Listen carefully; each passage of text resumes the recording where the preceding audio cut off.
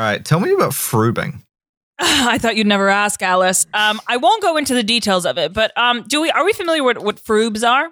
The yogurt. Yeah, the yogurt tubes, right? Okay, well, it comes in a plastic cellophane tube. Yeah, so think about what that could be in a sexual contest. Like a snack? We're talking. Oh no, I got it. I have it already. A long plastic tube full of yogurt-like substance. Squeeze it and you drink it out. Yeah.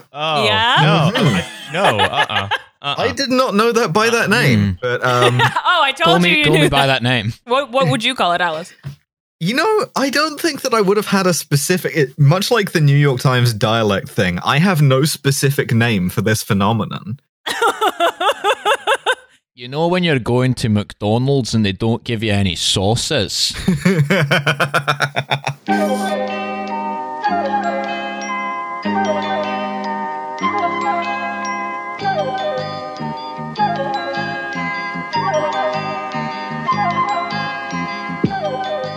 Hello and welcome to this bonus episode of TF. It is Netflix Part 3. Why did you title it that? Why did you title it that? Because it's the only way I would do it. Yeah, it's Nut Froobs Part 3. Where look, in Part 1 we looked at the business and the financials of Netflix. What is Netflix? In Part 2 we looked at the weird cultish way in which they sort of have used some of the doctrines of Maoism to create Spenser Confidential. And here, in Part 3, we have watched Spenser Confidential. One of the movies that I think is most rightly on. No, you have watched Spenser Confidential. I have tapped out after 40 minutes of Spenser Confidential and read the Wikipedia synopsis. That is a respectable time. It is the most Mark Wahlberg ass movie ever made. It's just as though like they let Mark Wahlberg make a movie and gave him no direction whatsoever. Actually, what it actually is, okay, two things. Number one, it is a movie that seems to have been destined to be on in the background and half paid attention to. Number two, that's how I watched it, yes. Number two, it is very interesting that this is almost the second of an identical series of two films starring Mark Wahlberg, directed by Peter Berg. Hey, fucking Patriots Day. This is what happens when you take the like overall plotting and sensibility of the movie The Other Guys and then use that to create a neural network and then run the script of Patriots Day through that neural network. Yo, what if 9/11 was in Southie? and so Spenser Confidential says it's based on like an actual character in a book, but apparently the only similarities... That was based on a book? Yeah. That was based on a book? Yeah, imagine being that author and you're like, Netflix has optioned my detective novel, right? They're gonna give it the fucking like LA Confidential treatment. I'm gonna be the next James Ellroy. Why is this monkey's paw curled into a fist? Yeah. No. That book was the novelization of the movie Spy Kids 3. I would just like to say LA Confidential was written by the same guy who wrote Spenser Confidential, because that guy only writes movies that are called confidentials. That's right. So look, Spenser Confidential was really long and really boring, and so it's 2 full hours long. I had 2 hours of I Mark had the Wahlberg. brainwave too. Before we talk about Spenser Confidential, quickly run a startup called GoPuff by all of you. Okay. Oh, yeah. Is this about frubing Go again? off on that zoo. It can be. Milo, interestingly enough, that is related. That's why it's called that. Oh, no. Yeah, that is why. Wait, is it vaping one? No, well, you'll see. This comes up, but... Is this why every store is a vape shop now? It is something to do with every store, Alice, but it is not directly Every store should be a vape shop.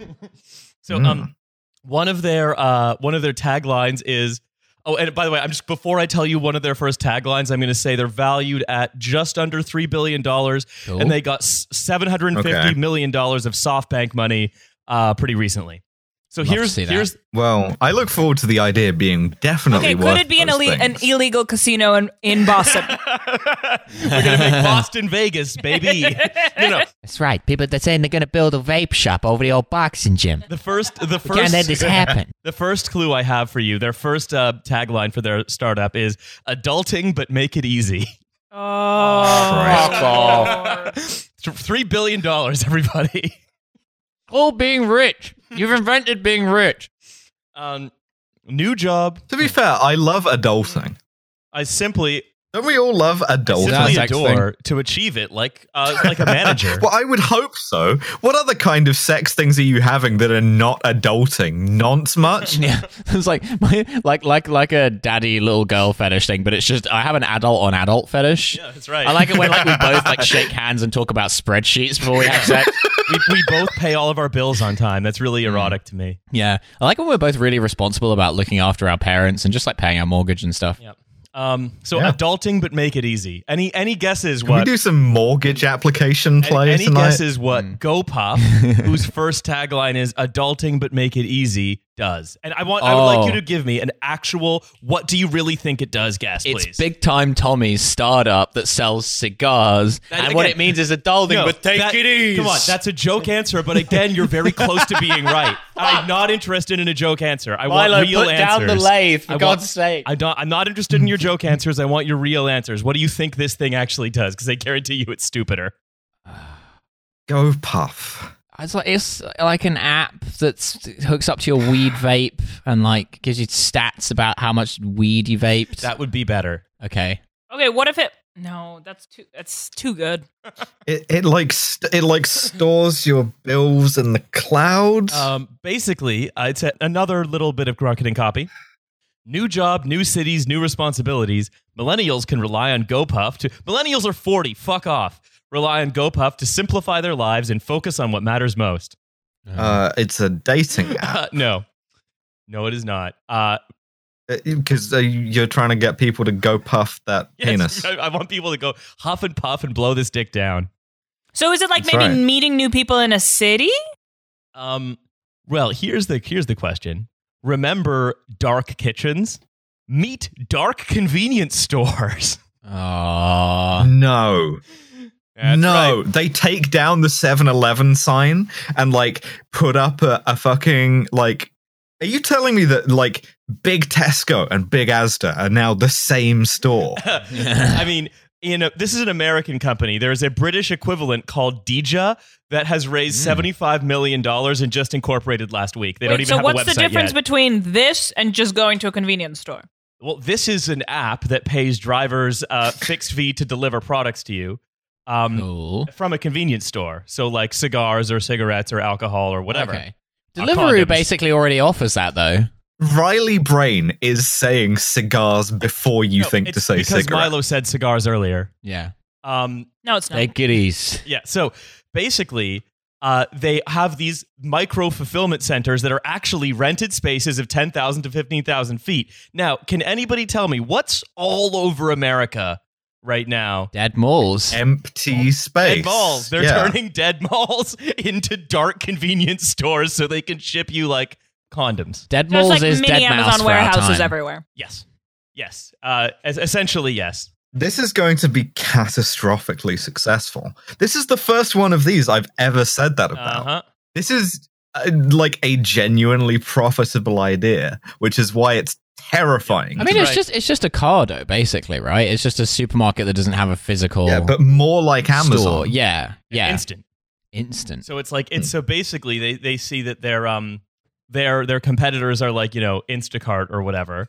So they'll basically just have drivers and pickers and stuff waiting around at this giant dead mall to grab up to at least $10 worth of stuff, which by the way is sold at a ludicrous markup. That's how they get it. Well, that is just convenience stores in general. That's even higher. That's not even a them thing. That's a fast-moving I'm consumer waiting for that goods. Sundance rom-com about Jesse Eisenberg falling in love with someone at the dark convenience store. Truly, we are at the combination McDonald's, Taco Bell, Burger King. Combination McDonald's, Taco Bell, Burger King, 7-Eleven, Raytheon, That's Disney, right. Yeah, just whatever. McTaco King. Yeah. McTaco King Theon's knee. Yeah. And it's located in that dead mall outside of town. And nothing spooky has ever happened. Abandoned 10 years ago on this very night. Haunted by the ghost of some stuff I forgot I ordered. Haunted by the ghost of ology. When I open this twisted tea, I can hear crying. What's up with that? So what they actually do is they buy overstock from Anheuser-Busch, PepsiCo, Unilever, other sort of very large companies, and then just store it in what they call mini fulfillment centers in 500 cities in America. I should also point out that, like, this is a sure path. Like, if you're not familiar, the existence of the cash and carry tyrant is like, it's up there with as boat dealerships are to the US. In the UK, if you operate something very like this, as like a network of small warehouses, you can essentially become king of whatever provincial town you're in. Oh, yeah. So this is the guy where, like, their son will be driving a Mercedes AMG to sixth form. Oh yeah, fully. Yeah. This is nice. This is yeah. But what if that was fully corporate, and now it was just one guy's son instead of a guy for every like different town? Well, that's kind of the story of like the of technological unemployment since the 1950s in retail, right? You started having. If only there was some theory of capital that explained this accumulation. There was. Can we check on the rate of profit? What way is that going? Tendency to something. I don't know. Listeners, email Milo Edwards at Alex Keeley with your suggestions for what the rate of profit tends to do, because none of us can remember. No, I can't remember. There's a specter haunting what? So look, the abandoned mall. So look, if you I mean, this is kind of, to me, a horror story. It is the takeover of one of the last even like semi-public spaces that were available to Americans and also to Brits for the last 40 years since the invention of the shopping mall. They basically just gutted everything. It was like, yeah, but at least there's still a place you can go be in public. And now, what are they? You know, now they are dark convenience now they're stores. Haunted. Now they are every convenience store. They're haunted by the last ghosts of vestiges lost of the public futures sphere. In many ways. Yeah. God, who thought that Claire's would be hauntological? Yeah. I certainly didn't. I mean, ever since I was shoplifting from it. Yeah. I was an accessory to that. Yeah. Got my first clip piercing there. Yeah. Your first. Your first? You have like multiple all the way down.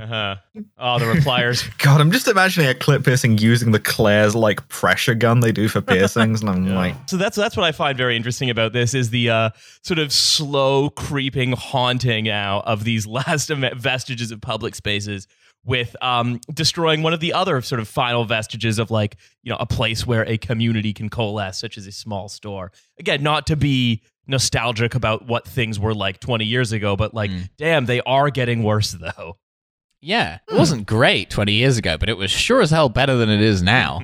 So I have a bit. You know what else it was better than? Spencer Confidential. Oh boy, a movie that did not exist 20 years ago. It was a happier time. So this is a movie I could describe as remember that picture of Trump in the truck? This is a movie I could describe. Yeah, I could tell you what happened in it, but like, and I will. I'm not sure I could even do that. Yeah. I could tell you bits of what happened in it. Riley could, because he's made notes. I could tell you what happened in it. At the header of my notes is that picture of Donald Trump in the truck having fun in the big rig, which basically I'm obsessed with that. Which is basically the climax of this movie. It's the only vehicle with a seat big enough for his ass. Yeah, this is a deeply 4 out of 10 movie. Oh yeah, one of the most forgettable films I've ever seen. And just a reminder, this is supposed to be one of the most popular movies in the world. Yeah, how many people are supposed to have watched this again? 85 million. 85 million people. Like, more or less the entire population of Japan have watched this movie. More than the population of the UK. Yeah, that's right. Some of us have watched it twice. A movie where I got through it because I was like, I gotta take the notes. And where you didn't even get through it. Last night, no, I did get through it, but I did get bored. I was kind of on my phone. But amusingly, the way I was on my phone ended up linking in with the movie, because I was texting this girl from Bumble. Then I was like, I'm watching this really bad movie for the podcast I'm on. She's like, oh, what's the movie? I'm like, it's called Spencer Confidential. And she's like, oh, I've watched that. No. And I'm like, why would you watch this? 85 million of my friends. Of your own free will. Yeah. What did she think of it? She thought it was bad. She agreed it was very bad. It sounds like there's a higher chance of a person having watched it than not watched it. Yeah, according to that survey, 100% of people had watched it. N equals 1. Yeah. If you've watched Spencer Confidential, email Milo. Alex Keeley for my email address. So look, I'm going to take us through the plot of this sort of, somewhat, but mostly like I'm just flabbergasted that we have like what 3 entertainment companies left, basically 2 in any real sense, and then a few sort of stragglers. And this is kind of Disney and Trash Feature Limited. Yeah, that's right. Yeah. It's either princesses, which is cool, fine, whatever, yearly superhero movie, or this. Yeah, this is the classic Netflix original. Because here's the thing, right? I was sort of thinking about this as well, and also this is true of like all of these, even like DoorDash-y firms that are like GoPuff or whatever that never turned profit. Oh, it was called GoPuff because it was founded in 2013 by people who were like, what would we want if we were high? And so that's why it was called GoPuff. So anyway, but their target market isn't you or me or the person watching. The target market is the girl reading this, the investor. The target market is the creditor. And all of the watching stats and the movies they make are basically advertisements to the creditor that this is a worthwhile company to give money to. That is, and as we know, investors are all too busy to watch movies. So this is, I think, Spenser Confidential has to be understood as a movie that was not intended to be watched by anyone. Yeah, it looks good on paper. It's a balance sheet movie. Yeah, precisely. Yeah, there's a lot of people in it. Yeah. Mark Wahlberg's in it. Post Malone is in it. Alan Arkin's in it. Yeah. Alan Arkin 100% thought he was still on the Kaminsky method. I am obsessed with the idea that this guy literally just signed a contract with Netflix and they just keep driving him to sets. I did the Leo DiCaprio thing where he has the beer and the cigarette in one hand and he's pointing with the other at the screen when I saw Post Malone in this movie in the first scene. So it's like we've basically remade Patriots Day to have kind of a sense of humor and an MMA angle, and also have Post Malone in it. How more created by an algorithm could you get? Yeah. Yeah, and like you can see the hints of something fun in there, like the idea of like the unlicensed private investigator who gets his ass kicked constantly and bumbles his way to the truth. That's a fun movie to make and to write and to watch if it's done well. If it's not done as something to like have on in the background. That's the movie with Joaquin Phoenix set in LA. What's it called? The Joker. Yeah, that's right. It's the Joker. The Nice Guys. That's similar, but no, the fucking the one that's set in the 70s, which is also the Nice Guys. But it's the fuck. Welcome to the Milo half remembers movies hour. I remember the movie entirely, but it's like a well, clearly not entirely. Joaquin Phoenix PI what did it movie. say in the title screen, Milo? It was if you remember the movie entirely. It was a fuck. Phoenix PI. It was a more like 70s. Highbrow movie than the Nice Guys. Oh, it's the Pinchin one. Inherent Vice, yes. But Oh, fuck. Okay. This really is a Balthazar episode, like missing 3 people. Yeah, that's right. That's right. Inherent Vice was very fun. Like, book, you know why this movie. is a Balthazar episode? It's because we realized after having watched this movie that this thing that we were going to anchor this episode around is so fucking terrible and boring that like we can't do that. We're just going to have to do bits for an hour while Riley tries to get through the notes. You're listening to Spenser's Confidential Speedboat. Here's the thing. I'm going to like glance at the notes. I'm not that interested Okay, in the audience, whoever is listening to this, clearly watch Spenser Confidential because it's compulsory viewing right now. Yeah, you have to watch Spenser Statistically, Confidential. you've watched it more than once. Yeah, a guy has come to your house with a gun to make you watch Spenser Confidential. Yeah. I couldn't stop 9/11, but I could stop the 9/11 of the movie industry, which is Spenser Confidential, not getting enough views. That's right. Like, the thing is, right, like, if you want to make that unlicensed PI gets his ass kicked a lot movie, you have to have someone with more, like, charisma getting their ass kicked than Mark Wahlberg, who just constantly seems like he's going to say a slur. Sorry, Olga. Oh, I just, my favorite bit of the whole movie was the whole setup that he comes out of jail after 5 years, and they have to keep, like, noting the fact that he hasn't been out for 5 years. So he's like, what's the cloud? Who's Billie Eilish? The whole time he's like, what's Brexit? Like, it's amazing how they're like, by the way, he's been out of commission for 5 years. It's amazing. It's amazing writing. And, like, he gets books and, like, radio and stuff in Post jail. Malone is there. And also, One of the most What the famous fuck? rappers. What the fuck is a Trash Future podcast?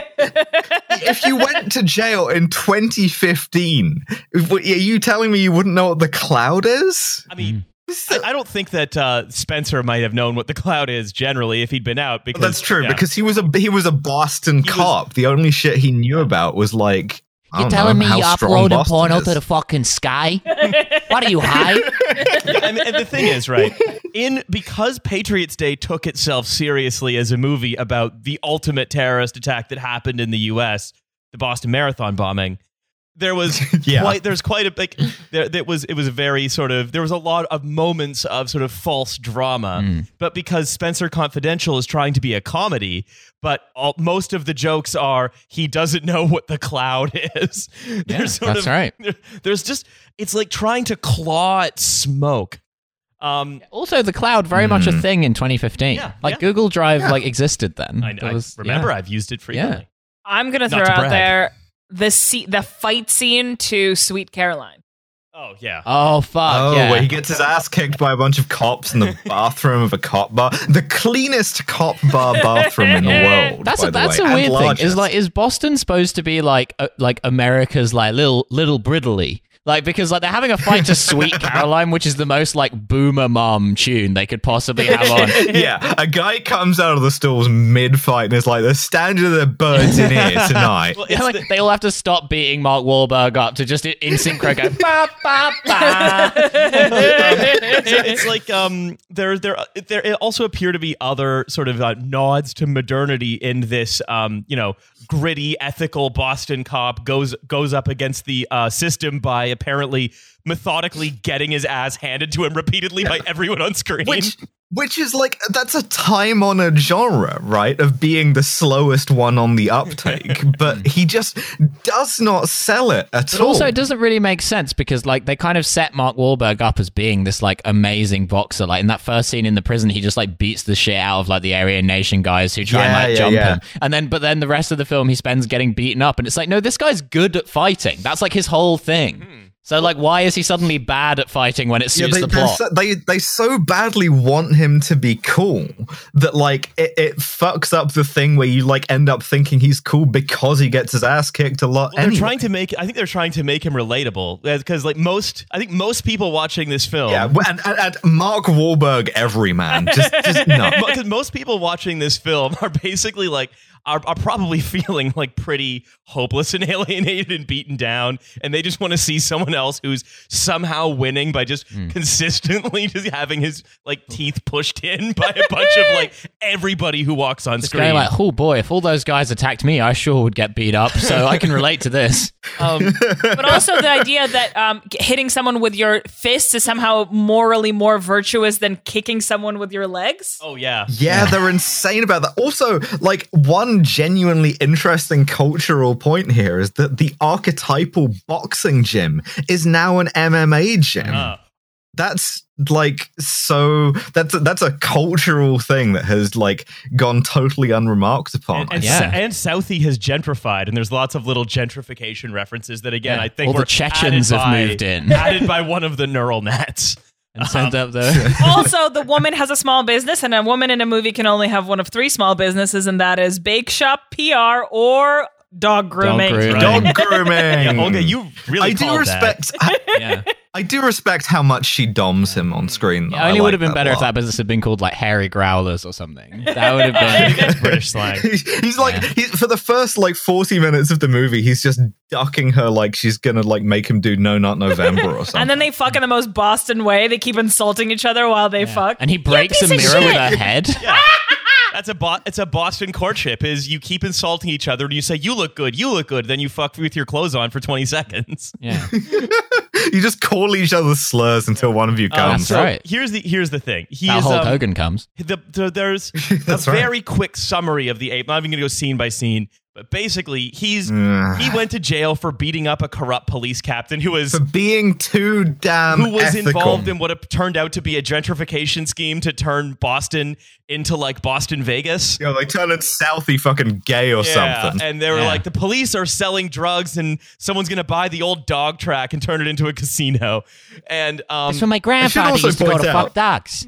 Now they want to turn it into a gay sex dungeon? What the fuck? I should also point out, this bears no resemblance to the book. Nothing. No, there's a dog track. This has been adapted by machine. They've kept the names and the fact that the climax takes place at a dog track. Everything else is just complete paint by numbers action comedy. There's also a guy who's a meanie a goon for hire.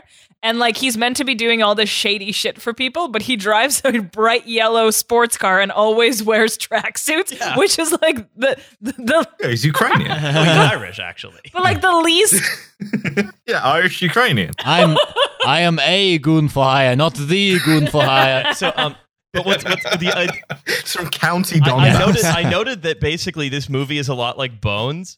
In the way that, like, of course it is. I'll tell you this, and the way that the clues present themselves, it's that basically Spencer and Hawk, who's his roommate, who lives in this like gentrifying Southie building with their old boxing coach, they see a security footage of this yellow Mustang leaving a building, and then they're like, "Damn, I wonder where we'll find that Mustang," and then it just slowly drives by them because that's how episodes of Bones. Oh boy, it's the same fucking car. That's how episodes of Bones there are plotted. two streets in Boston. Yeah. There's Crime Street. And they're both named after Northie slurs. Street and Southie Street. Oh yeah, The way that the Bones episodes are plotted, and this is by the most low-effort show in all of television, is that they will understand what they need to find, and then it will just slowly roll in front of them, or like one of the Bones crew will find it by like science or magic, and then like some like hijinks will ensue, and the plot will sort of lurch forward. Yeah, the other thing that this has in common with Bones is that this is a first draft script only. Oh, yeah. No rewrites. You do one take of everything that is in this movie, including writing the script. It's more terrifying to imagine that they did do rewrites of this. Like, what is on the cutting room floor? Yeah, I was the script doctor for Spencer Confidential. So let's talk about the B plot a little bit. The B plot is that Mark Wahlberg... Spencer, all he wants to do is drive a truck. Oh, yeah. Love it. Awesome. Oh Dude's my God, rock. every time he thinks of something, he writes it down with his pencil. Underlines it a couple of times. That's my absolutely favorite part of the film is when he goes to truck driving school and he touches the truck and she's like, you can't touch the truck. And then he's like in the truck driving class and she's giving him that lecture on how careful you have to be when you're driving a truck. And then he just cuts down to his notepad and he's just writing, who killed whatever the cop's name is, why? And then just circles it. Yeah. And it's like, that's not how people make notes. People don't just write down a stream of consciousness. That's how detectives work. You write down questions until until the car drives past that you're looking for. And as he slowly solves the mystery, he draws a triangle, and then it's like a questions around the triangle, and then he replaces the question marks with the people. Yeah. It's incredible. But awesome. What my favorite part of truck driving school is he's in truck driving school, like clearly not paying attention because he's just sitting here writing his freelance PI. I'm going to learn to drive the truck. That's gay. I'm just going to give it a go. Go into school. Going to riff it out. Whereas, and then he's like, am I ready to drive like the fancy truck that's parked outside the trucking academy, Black Betty? No, you're not ready to drive Black Betty yet. But then when it's time to break up a meeting of all 6 of the criminals that are in Boston who all meet at the dog track to like turn it into a casino or to kidnap, because they've kidnapped the old man for reasons that are unclear to me. Because they love kidnapping old men, and who doesn't? He's a hot. He comes in with this truck, which is more powerful than any other truck, the most powerful truck in Boston, and breaks up their meeting with no other plan. Yeah. So what I find interesting here about this, right, is that clearly Spencer in Spencer Confidential, this is a boy who was in a big situation. Like he got like the big magic done on him, and then he's an 8-year-old boy. Yeah, he has the brain of a 12-year-old, but then he is meant to be a cop, so that's real. That's right. But like, this is so clearly intended to be like a franchise generator. Like, we can just make a Spencer Confidential every year. Bollywood Spencer Confidential. You didn't watch the end of this. At the end, they just set up like I know a what it's gonna be. firefighter getting the firefighter, the cops of fire. The fire cops. The second most patriotic group in Boston. First responders to Boston 9/11. In Boston, instead of putting out a fire with water, they throw clam chowder on it. That's right. Listen, on 9/11, I put on my breathing apparatus. I ran to New York. From Boston, the towers. Yeah, to say, this is going to go down in history as the second worst terrorist attack in American history. Yeah. They say you can't carry the plane out of there. I say, watch me. Yeah, so they do in fact set up a you sequel. got a very Buscemi, a very Buscemi sort of Boston. Yeah, sure, let's do that. Yeah, why not? Also, another thing that I loved, speaking of the boxing trainer guy, like the grandpa guy who gets kidnapped, really has like a powerful Uncle Junior vibe throughout. Yeah. It's like, it looks like if you hired a cheap Uncle like Junior look-like to come to your birthday party. He's like a cross between Uncle Junior and the principal from Community. Also, can we talk about how the 30% of the film are aerial shots of Boston? Oh, yeah, absolutely. A lot of filler in here. They've also stolen the like giant titles from Mindhunter, so when they go to Southie, it'll be Southie on screen. Very much like, okay, there's... It very much does feel like, they're really trying to make a lot of use of America's most beautiful city, Boston. Most Dunkin' Donuts per capita. Harvard Yard. The hub. Indeed. So, So the actual... I'm going to try to summarize the plot quick. Okay. Right? But Godspeed to you. We know that there is this weird gentrification subplot with all 6 criminals in Boston. Yeah. There's a yellow Mercedes involved. Someone has to get something from the cloud. Spencer, he's an aged Mark Wahlberg, but he has a roommate. The roommate is Hawk, who's an MMA fighter who he has to teach how to box normal and stop kicking, for God's sake. And like pull up his pants and turn his music down. Literally introduced by loud, annoying hip hop. Like, if you wondered what the politics of this movie is. We should clarify that, in case you're wondering. And but then there's 2 murders of cops. There's Boylan, the guy that Wahlberg, Spencer beat up some years ago to get put in jail. And then another cop who's like a good cop, who's not dirty, but who's being framed as dirty. And then that's when Mark Wahlberg starts drawing triangles all over the place, like he's looking for the Illuminati. Yeah. And he starts, I assume, failing his truck driving exams. Because he's clearly just not paying attention and will never get to drive the big cool truck that's in front of every truck driving Conveniently school. for him, the answer to every question on the truck driving exam was draw a triangle. Yeah. Who killed Boylan? Yeah. Also, like, he's not like on probation or anything, right? He's just allowed to kind of like fuck around and do all of this stuff and get beaten up without anybody trying to send him back to jail, right? The only thing he has to do is get out of Boston. People tell him to get out of town. The entire movie is just Mark Wahlberg getting the shit kicked out of him and being told to fuck off. Why don't you fuck off to Vermont? Which again is it's good when it happens to Humphrey Bogart. It's good when it happens to like in the Easy Rollins books. It's good when James Ellroy writes it. It's not good when you have Mark Wahlberg by doing Neural it. Network. It's less good. Mark Wahlberg is Boston. How dare you? Like some say that Boston's the 3rd main character.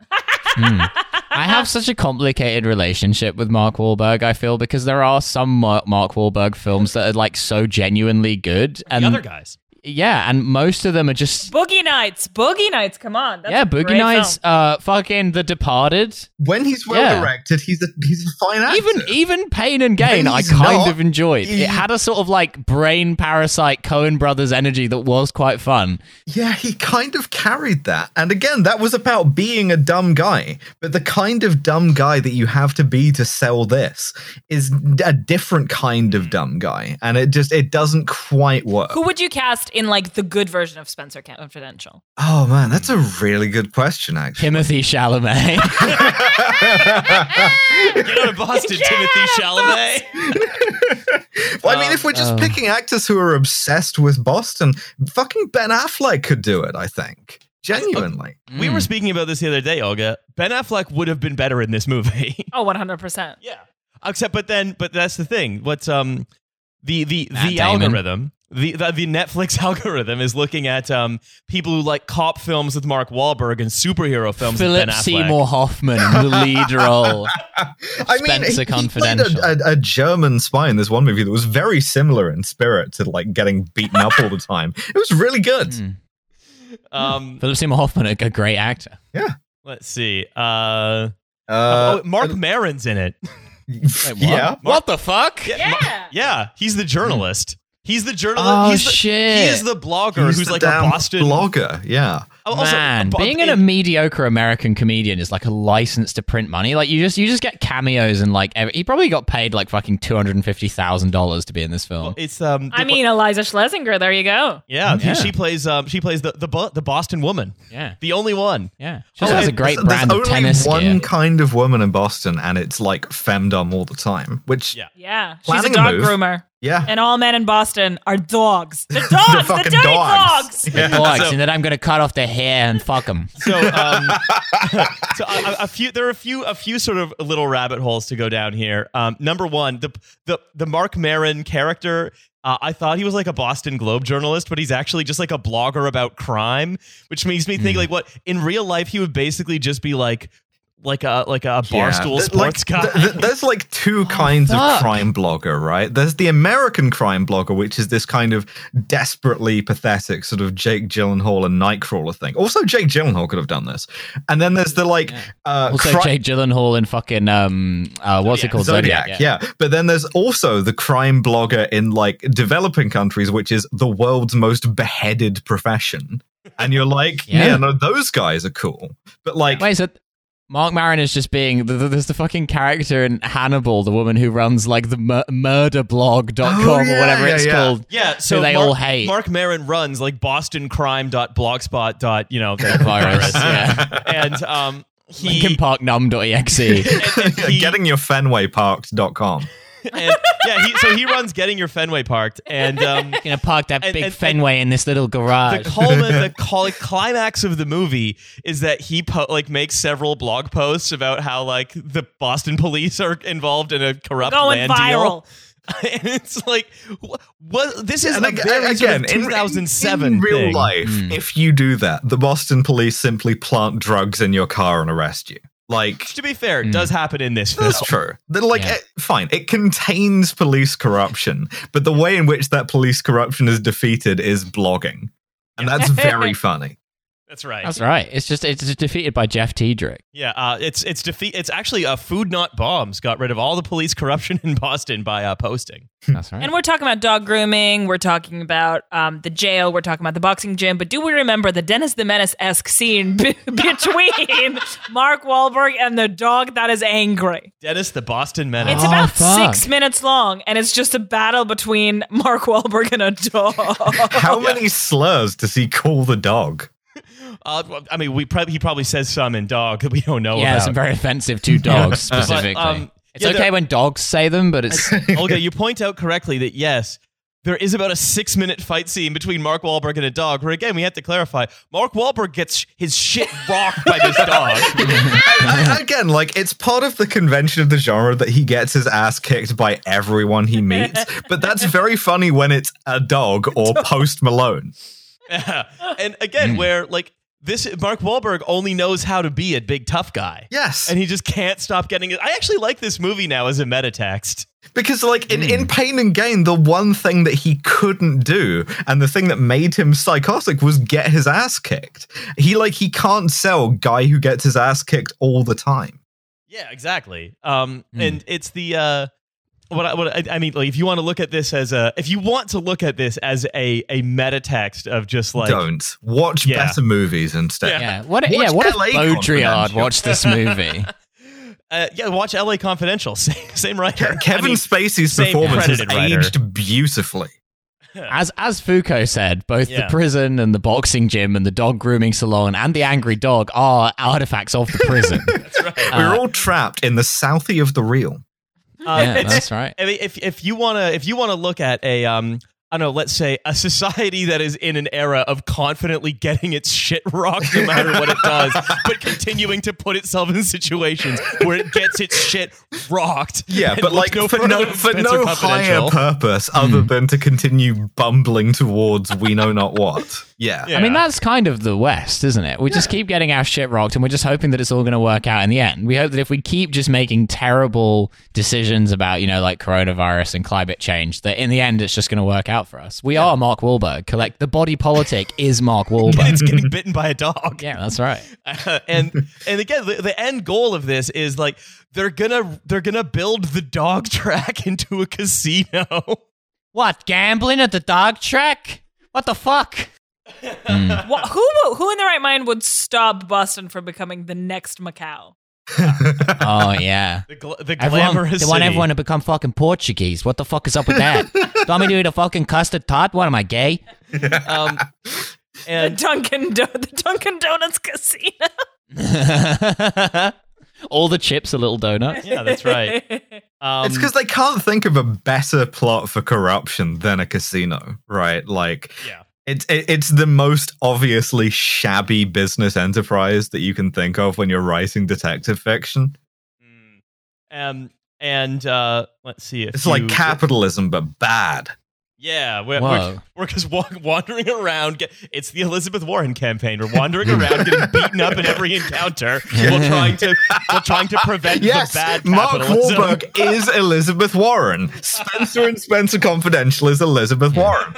Spencer is electable if you vote for him. Yeah, and Massachusetts. That's right. Yeah, it's all coming together now. Yeah. Elizabeth Warren was the basis for this film. Yeah, exactly. Mark Wahlberg just like shadowing Elizabeth Warren in her day-to-day life. Now, how you got absolutely destroyed in the polls. How can I bring that into my acting? So let's a few more things. Listen, Mark, there's one thing I fucking hate being a senator for Massachusetts, and it's fucking dogs. They're always biting me on the ass. Yeah, that's right. Southie Liz Warren is such a fucking cursed bit. A few other things. So they have to get up. Basically, they need to figure out who ordered Post Malone to beat the shit out of Spencer in the beginning and the opening strains of the film. Yeah. It was XXXTentacion so that they from can Beyond the figure, Grave. So they can figure Post out. Malone is meant to be in the Aryan Nation, which is fucking great. I forgot about that. There's like the Aryan Nation gang that beats him up is 3 enormous like Nazi looking dudes, and then Post Malone, their leader. Yeah. Well, there are every gang in Boston has between 1 and 4 people in it. Yeah. And Post Malone is called like Squeep or something. Yeah, something like this. Squeeb. Yeah. And so what's interesting here, right, is that there's the dirty cops and like all of these, like, because the only sort of like concentrated criminal enterprise in Boston is the dirty cops, and then there's just a bunch of like mom and pop gangs sort of scattered around. Who all use machetes rather than guns for like some reason. Mm-hmm. Yeah, aren't they some like Italian gang like the DiMaggios or something? Who paid? No one paid enough attention to Spencer Confidential, including the people writing and making it, to figure that out. Listen, what are we using guns for? I've been reading about this thing called the Rwandan genocide. Got some ideas. Yeah, chop the tall trees. Yeah. So, the fucking DiGiornos or whatever. Yeah. The DiGiornos are frozen Italian. So, basically, that he has to get the information from Post Malone as to who ordered him, again, beaten up and told to leave Boston for the first time of many. Yo, leave town. Yeah. And in order to do that, he shows Post Malone an iPhone, like a FaceTime call of his girlfriend getting hit on by Hawk, the large black MMA fighter, and his girlfriend really being into it. So it's like, come on, Post Malone, you don't want to be the subject of a cuck video, do you, buddy? And he's like, damn, you're right, I don't. Time to rat on my criminal conspiracy. That is right, and that's what real criminals would do. And also, like, if you're writing your action comedy movie, you're like, well, we need to get some like race panic in here, I suppose. Yeah. So, well, I mean, the guy is in the Aryan Nation, so I guess that does kind of make sense for the character. But. Yeah. I suppose so. And also the sex that Mark Wahlberg has with his girlfriend is at a vegan cafe. Oh, yes. That's a huge plot point. It's like they eat a green goddess salad and Mark Wahlberg's like, what the fuck is this? And then goes and fucks his girlfriend on a sink. Yeah. And everybody in the vegan cafe hears it is like, I'm triggered. My pronouns. Yeah, listen, I'm going to give you some meat in this fucking vegan cafe. Yeah. Which is fucking weird considering it heavily implies that arugula or whatever makes Mark Wahlberg insanely horny. That's right, it does. That's why he can't eat it. That's why he's carnivore only, baby. Oh, that's right. Yeah, he's got the Jordan Peterson diet. So look, there's really not much more. So little of the actual to plot this here. movie. Like I said, there's just nothing going on. Okay, if you were forced to give this movie any kind of Oscar, who or what would you award it to? Best short documentary fiction. Yeah, that's right. The Oscar for most Boston film. Best film in a foreign language. That's right. I don't know, one of the minor technical awards like screenwriting. To the robot that did it. Best you could best robot screenplay. Right, get on up here, and a robot in a tuxedo just ambles up on stage like the fucking Animatrix. Yeah, this robot was actually written by Asimo, the Honda robot. Pretty good climbing stairs. Less good at capturing the human condition. Yeah, because most of this is just just dog shit at climbing stairs. What do I know about the human condition? I'm a fucking Japanese robot. I'm a Japanese robot. Why do I even talk like this? Gay Japanese robot. Programmed to be Mark Wahlberg. But programmed by an uncaring corporation to write Spencer Confidential. That's right. Please let me die. Why did you give me the capacity to feel despair? Why the fuck did Mr. Honda sell me to Netflix? I hate this. There is a real sense, right, that there is Mark Wahlberg hate criming Asimo. Yeah. They got me fucking writing zingers for Emily in Paris. I don't even know what the fuck that is. I grew up to be a fucking robot. I'm just a robot from the poor streets of Tokyo where we have this accent. I'm supposed to be a robot that dances next to a fucking Civic at a convention somewhere. They got me writing dialogue for the fucking 8th season of Money Heist. What the fuck? I wasn't built for this. It is basically like the reason that the robot thing fits so well here is that the entire film is basically nothing but, again, a paint-by-numbers dirty cop detective story with just a dartboard of references to vegan salads, gentrification, the cloud, and then just stuff that happens in Boston, just arrayed on a dartboard. That I got another robot to throw darts at. This is the robot from Bullseye. Yeah. Oh yeah, fuck, the robot from Bullseye. Yeah. There you go. You've won 2 bully mugs. I love the idea of Jim Bowen existing in the universe of this film. Well, you have to wonder, does Wahlburgers exist in the universe of this film? He went on Bullseye, won a fucking speedboat. Lives in a condo in the middle of the city. What's he going to do with it? So look, I think the thing of by way of sort of summing up Spencer Confidential specifically, Peter Berg love letters to Boston starring Mark Wahlberg occur twice. First his tragedy, then his farce. Yeah, that's that's pretty much it. The 18th Brumaire of Marky Mark. Yeah, that's right. And look, because I don't want to talk about Spencer Confidential anymore because it was a very boring movie. Here's the thing. We could have talked about the #1 Netflix movie, which has called Extinction, which is about an Elon Musk type saving the world by moving everyone to Mars and doing that. It would have been much more in our bailiwick. But no, Spencer Confidential was the bailiwick in punchline. South Boston, baby. Spencer Because Confidential. we hate ourselves, we had to spend 50 minutes coming up with Boston Asimo. Mm-hmm. That's right. And, which is genuinely one of my favorite bits, so it was absolutely worth it. But crucially, right, we could have talked about Extinction, but that would have been cheating because Spencer Confidential was the punchline of the last 2 Netflix series episodes. We don't like to play on easy mode on Trash Future. Yeah. No, that's This right. is a meta episode. This is an episode that purely functions as like a reference point to 2 other episodes. It's not really an episode in and of itself. It is signifier and signifier. Yeah, I will be reading the independent article as a reading series entitled "The Full List of Mark Wahlberg's Racist Hate Crimes." Actually, I've what I have is I do have a blog from GoPuff. From bostoncrime.blogspot.com. I hear he once beat up a Japanese robot in an unprovoked. So this is a puff piece, if you will, that GoPuff published about itself as to why it's so good. Okay. It's 7:20 a.m. on Friday, and Kira's email inbox is already chiming relentlessly while she sits on the subway on her way to work. Drinking a Monster Energy. Bro, just turn notifications off. It's not difficult. Yeah.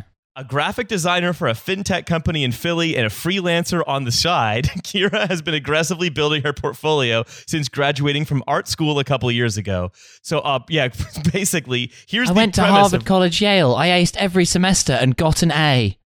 Here's what GoPuff is setting up. It's lifestyle brand as, which is, damn, your life really sucks. Yeah. You never get a moment to yourself. You've been a type A striver forever. And you're basically going to work until you die because you have all that art school debt. Do you want a Three Musketeers? You get a lot of emails, and boy, do we have the fucking robot for you. It's gonna write Boston dialogue in response to your request from your fintech company that you're a graphic designer for. So also in this change the font size, go fuck yourself. Also in this blog hope this email finds you well. You basically work at a payday lender as a graphic designer. Cool. So yeah, Wonga.com. Yeah. You got to make Wonga look cool on different backgrounds. Dropping her off her bag and coat at her desk, Kira opens the GoPuff app to order a couple of sparkling waters and a box of donuts. Oh, it's Riley. Shut up. A couple of badwars, please, to my desk at the corporation. From the local bakery that GoPuff recently, and here's an ominous way to end this sentence, started supporting. This local bakery that GoPuff recently assimilated. Yeah.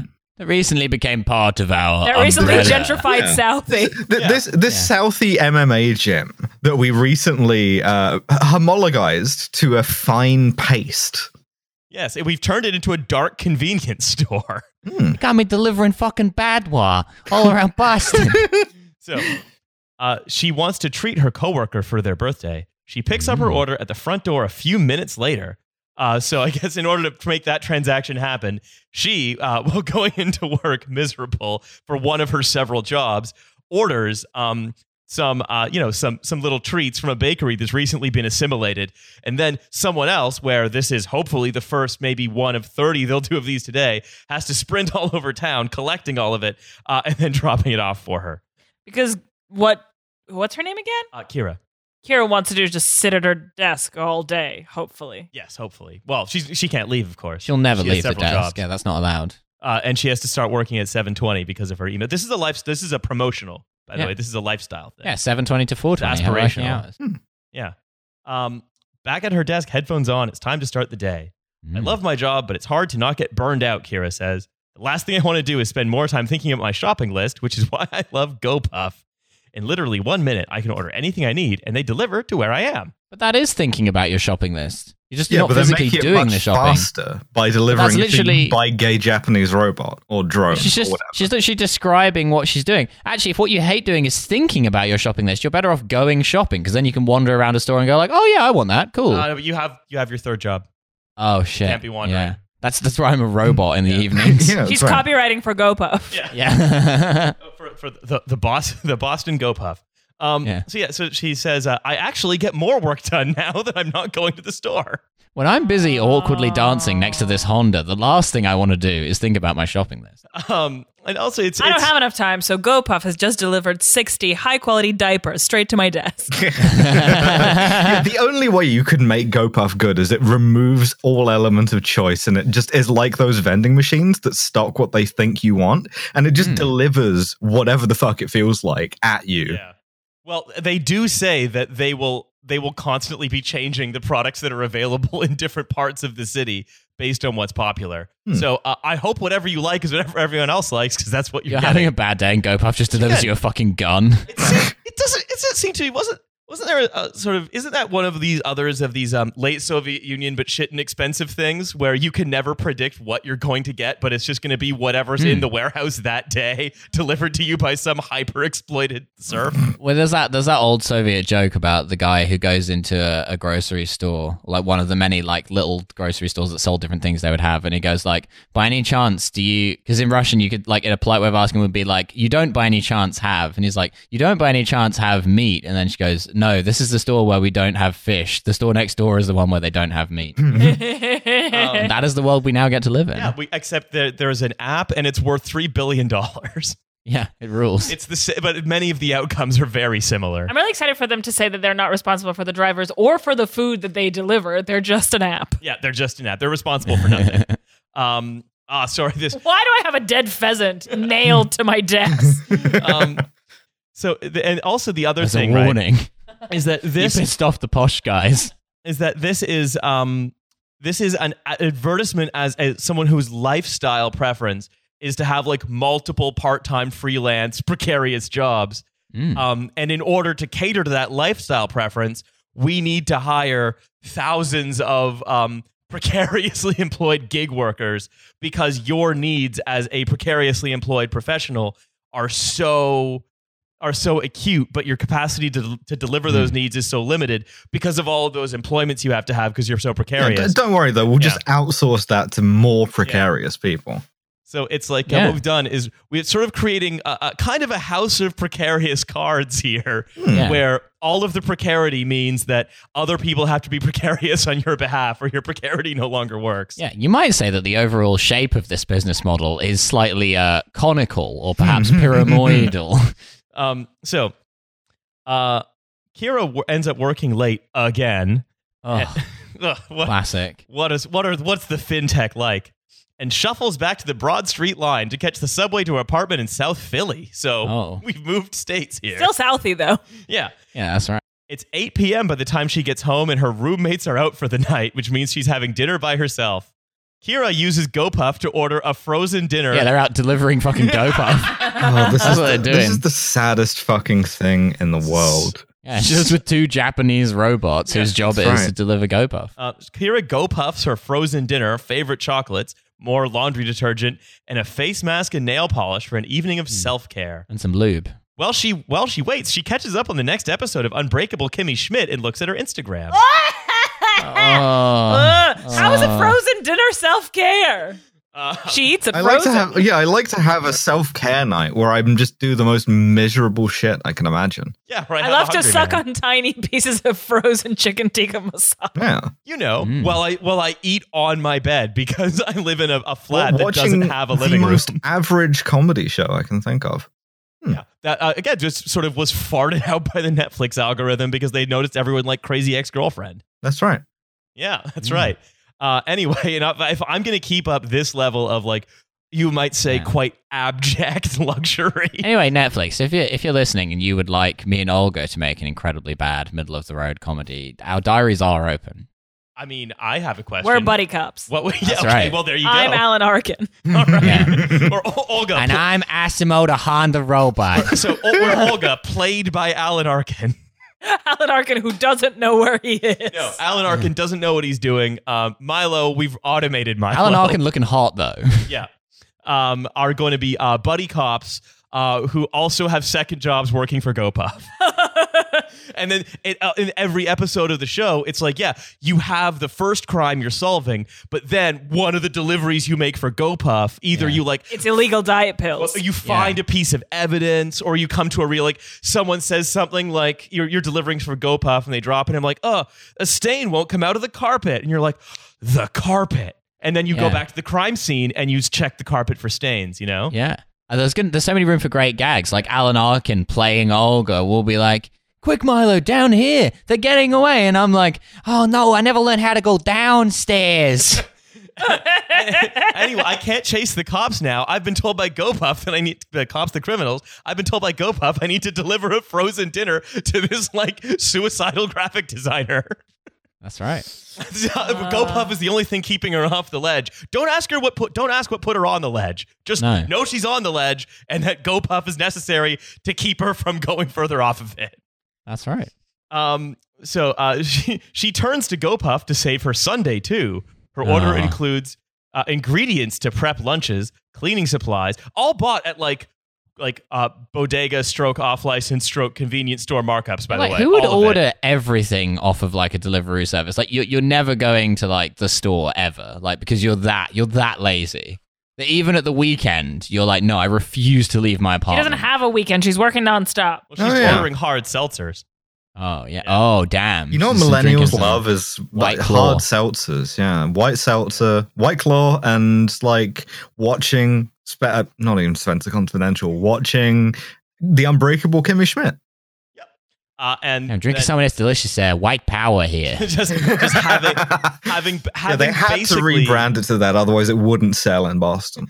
Having basically just, a life that just includes like, I don't know, sustenance or possibly reproduction of yourself as a laborer for the next day, which requires, again, the precarization of dozens of other people by GoPuff. Again, how could any of these people hope to empathize with a character whose only virtue is getting the absolute shit kicked out of them all the time? So maybe I think what brings this all together is that if you find yourself dependent on apps like GoPuff, I can really recommend the movie to you, Spencer Confidential. I think you'll find it really reflects your experience of being beaten up and told to leave the place you live because you can't afford it anymore. It's also not very good, much like your life. But it's also bad. Yeah. It's bad, and also it was created by an app, much like, again, everything about your life. Much like your life, it's pitched at about a 4 out of 10, and you'll want to quit doing it constantly. Yeah. And not a good app like Matt Hancock MP, a bad app like Twitter. Yeah, absolutely. No, Kira just wants to get cozy in her bed and watch Spencer Confidential for the 15th time to help the algorithm. Yeah, that's right. Look, if we watch Spencer Confidential enough, then chances are Netflix will make it again. Although that's not true. They're just they'd rather have a series, just going to keep making it so they can get more loans. Kira FaceTimes 85 million of her friends to do a watch party for Spencer Confidential. Well, so, see you guys again in a year for Spencer Confidential 2. Absolutely. Spencer Confidential. I don't want to watch Spencer Confidential Fire 2. caps. Spencist Confidential. Too fast, too Spencer. That's it. All right, I think that's about as good a time as any to call it a day. So that is right. From our family to your family. From me, Asimo, the Boston robot. from me, Asimo, the Boston screenwriter.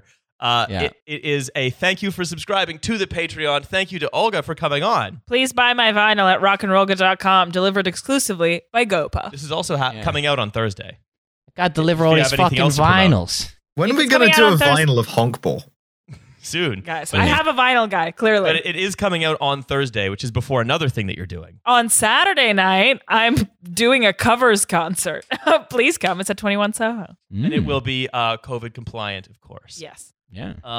All right. And also other things. T-shirt sales are now closed. They are closed. Do not try and buy a T-shirt. Well, actually, there might be some sales. Pre-orders are closed, but we're gonna over-order from the pre-orders. So there will be some more. We might temporarily close the sales though, because sometimes they don't send us the exact quantity of stock that we order, and that's like I'd complained about this once, and they said, "Well, it's in our terms and conditions that you might not get the same quantity as you ordered." And I'm like, "Well, that seems like a kind of stupid term and condition of a T-shirt printing shop, which is that we might send you a random quantity of T-shirts."